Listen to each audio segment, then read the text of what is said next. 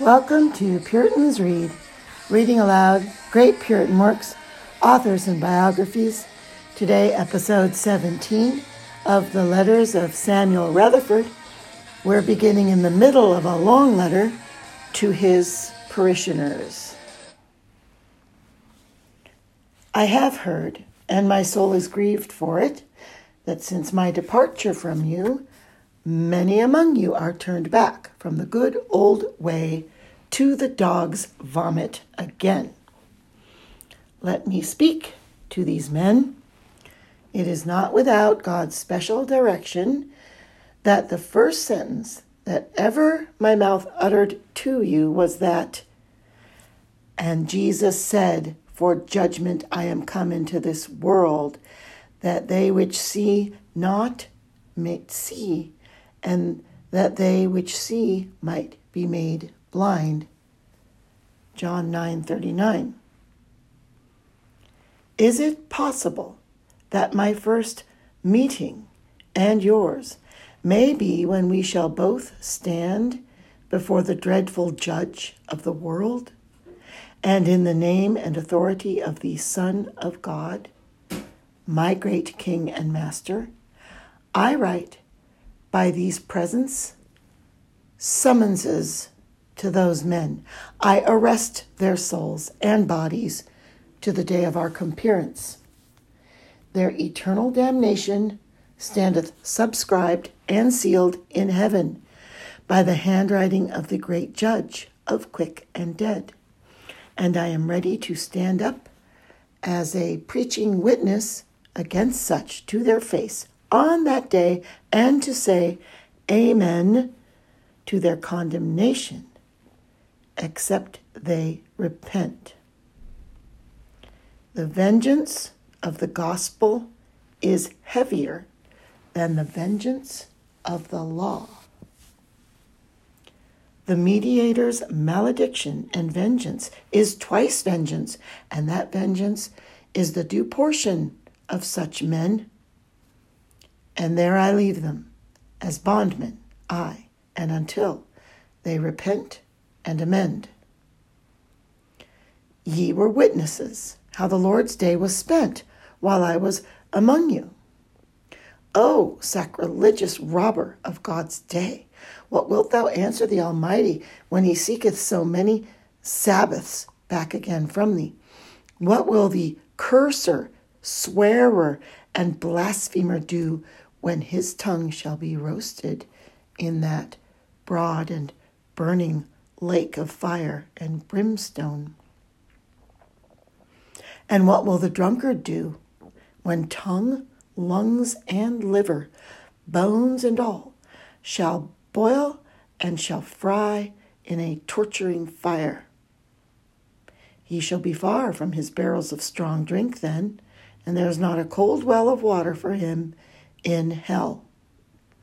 What shall be the case of the wretch, the covetous man, the oppressor, the deceiver, the earthworm who can never get his womb full of clay, Psalm 17:14, when, in the day of Christ, gold and silver must lie burnt in ashes, and he must compere and answer his judge and quit his clayey and naughty heaven? Woe, woe, forevermore be to the time-turning atheist, who hath one God and one religion for summer, and another God and another religion for winter, and the day of fanning, when Christ fanneth all that is in his barn floor, who hath a conscience for every fair and market, and the soul of him runneth upon these oiled wheels, time, custom, the world, and command of men. Oh, if the careless atheist and sleeping man, who edgeth by all with, "God forgive our pastors if they lead us wrong, we must do as they command," and layeth down his head upon time's bosom, and giveth his conscience to a deputy, and sleepeth so, till the smoke of hellfire fly up in his throat, and cause him to start out of his doleful bed. Oh, if such a man would awake! Many woes are for the over-gilded and gold-plastered hypocrite. A heavy doom is for the liar and white-tongued flatterer, and the flying book of God's fearful vengeance, 20 cubits long and 10 cubits broad, that goeth out from the face of God, shall enter into the house, and in upon the soul of him that stealeth and sweareth falsely by God's name. Zechariah 5, 2 and 3. I denounce eternal burning, hotter than Sodom's flames, upon the men that boil in filthy lusts of fornication, adultery, incest, and the like wickedness. No room, no, not a footbreadth, for such vile dogs within the clean Jerusalem. Many of you put off all with this, God forgive us, we know no better. I renew my old answer. The judge is coming in flaming fire, with all his mighty angels to render vengeance to all those who know not God and believe not. 2 Thessalonians 1:8. I have often told you that security will slay you. All men say they have faith, as many men and women now, as many saints in heaven, and all believe, say you, so that every foul dog is clean enough and good enough for the clean and new Jerusalem above. Every man hath conversion and the new birth, but it is not leal come. They had never a sick night for sin. Conversion came to them in a night dream. In a word, hell will be empty at the day of judgment, and heaven painful. Alas, it is neither easy nor ordinary to believe and to be saved. Many must stand in the end at heaven's gates, Luke 13:25. When they go to take out their faith, they take out a fair nothing, or as ye used to speak, a blasphem. Oh, lamentable disappointment. I pray you, I charge you, in the name of Christ, make fast work of Christ and salvation. I know there are some believers among you, and I write to you, oh poor, broken-hearted believers. All the comforts of Christ in the Old and New Testament are yours. Oh, what a father and husband you have. Oh, if I had pen and ink, an engine to write of him. Let heaven and earth be consolidated into massy and pure gold. It will not weigh the 1,000th part of Christ's love to a soul, even to me, a poor prisoner. Oh, that is a massy and marvelous love. Men and angels, unite your force and strength in one. You shall not heave nor poise it off the ground.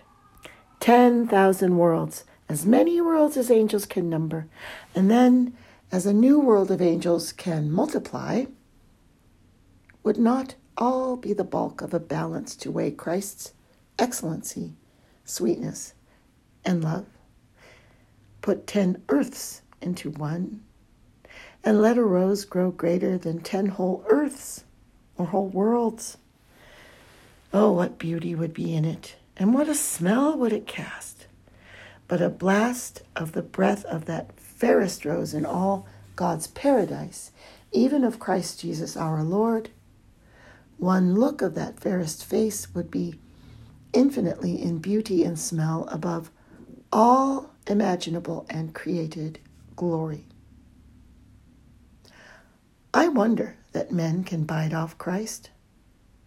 I would esteem myself blessed if I could make an open proclamation and gather all the world that are living upon the earth, Jew and Gentile, and all that shall be born till the blowing of the last trumpet, to flock round about Christ and to stand looking, wondering, admiring, and adoring his beauty and sweetness. For his fire is hotter than any other fire, his love sweeter than common love, his beauty surpasseth all other beauty. When I am heavy and sad, one of his love looks would do me Michael worlds good. Oh, if you would fall in love with him, how blessed were I, how glad would my soul be to help you to love him. But amongst us all, we could not love him enough. He is the Son of the Father's love and God's delight. The Father's love lieth all upon him. Oh, if all mankind would fetch all their love and lay it upon him. Invite him and take him home to your houses in the exercise of prayer morning and evening, as I often desired you. Especially now, let him not want lodging in your houses, nor lie in the fields when he is shut out of pulpits and kirks. If you will be content to take heaven by violence and the wind on your face for Christ and his cross, I am here one who hath some trial of Christ's cross, and I can say that Christ was ever kind to me, but he overcometh himself, if I may speak so, in kindness, while I suffer for him. I give you my word for it. Christ's cross is not so evil as they call it. It is sweet, light, and comfortable. I would not want the visitations of love and the very breathings of Christ's mouth when he kisseth, and my Lord's delightsome smiles and love embracements under my sufferings for him, for a mountain of gold, or for all the honors, court, and grandeur of velvet kirkman. Christ hath the yoke and heart of my love. I am my beloved's, and my well-beloved is mine. Oh, that you were handfasted to Christ. Oh, my dearly beloved in the Lord, I could change my voice, and had a tongue tuned by the hands of my Lord, and had the art of speaking of Christ, that I might point out to you the worth and highness and greatness and excellency of that fairest and renowned bridegroom. I beseech you, by the mercies of the Lord, by the sighs, tears, and heart's blood of our Lord Jesus, by the salvation of your poor and precious souls, set up the mountain that you and I may meet before the Lamb's throne amongst the congregation of the firstborn.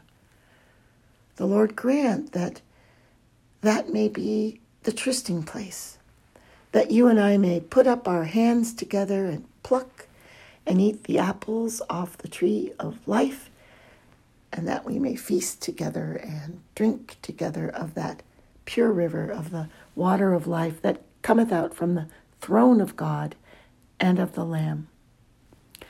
Oh, how little is your handbreadth and span length of days here. Your inch of time is less than when you and I parted. Eternity is coming, posting on with wings. Then shall every man's blacks and whites be brought to light. Oh, how low will your thoughts be of this fair-skinned but heart-rotten apple, the vain, feckless world, when the worms shall make them houses in your eye holes, and shall eat off the flesh from the balls of your cheeks, and shall make that body a number of dry bones. Think not that the common gait of serving God, as neighbors and others do, will bring you to heaven. Few are saved. The devil's court is thick and many. He hath the greatest number of mankind for his vassals. I know this world is a forest of thorns in your way to heaven, but you must go through it. Acquaint yourselves with the Lord. Hold fast Christ. Hear his voice only. Bless his name. Sanctify and keep holy his day. Keep the new commandment. Love one another. Let the Holy Spirit dwell in your bodies and be clean and holy. Love not the world. Lie not. Love and follow truth. Learn to know God. Keep in mind what I taught you, for God will seek an account of it when I am far from you. Abstain from all evil and all appearance of evil. Follow good carefully and seek peace and follow after it. Honor your king and pray for him. Remember me to God in your prayers. I cannot forget you. I told you often while I was with you, and now I write it again. Heavy, sad, and sore is that stroke of the Lord's wrath that is coming upon Scotland. Woe, woe, woe to this harlot land, for they shall take the cup of God's wrath from his hands and drink and spew and fall and not rise again. In with speed to your stronghold, you prisoners of hope, and hide you there till the anger of the Lord pass. Follow not the pastors of this land, for the sun has gone down upon them. As the Lord liveth, they lead you from Christ and from the good old way. Yet the Lord will keep the holy city and make this withered kirk to bud again like a rose and a field blessed of the Lord. The grace of the Lord Jesus Christ be with you all.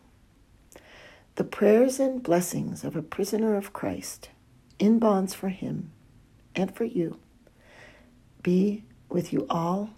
Amen. Your loving and lawful pastor, S.R.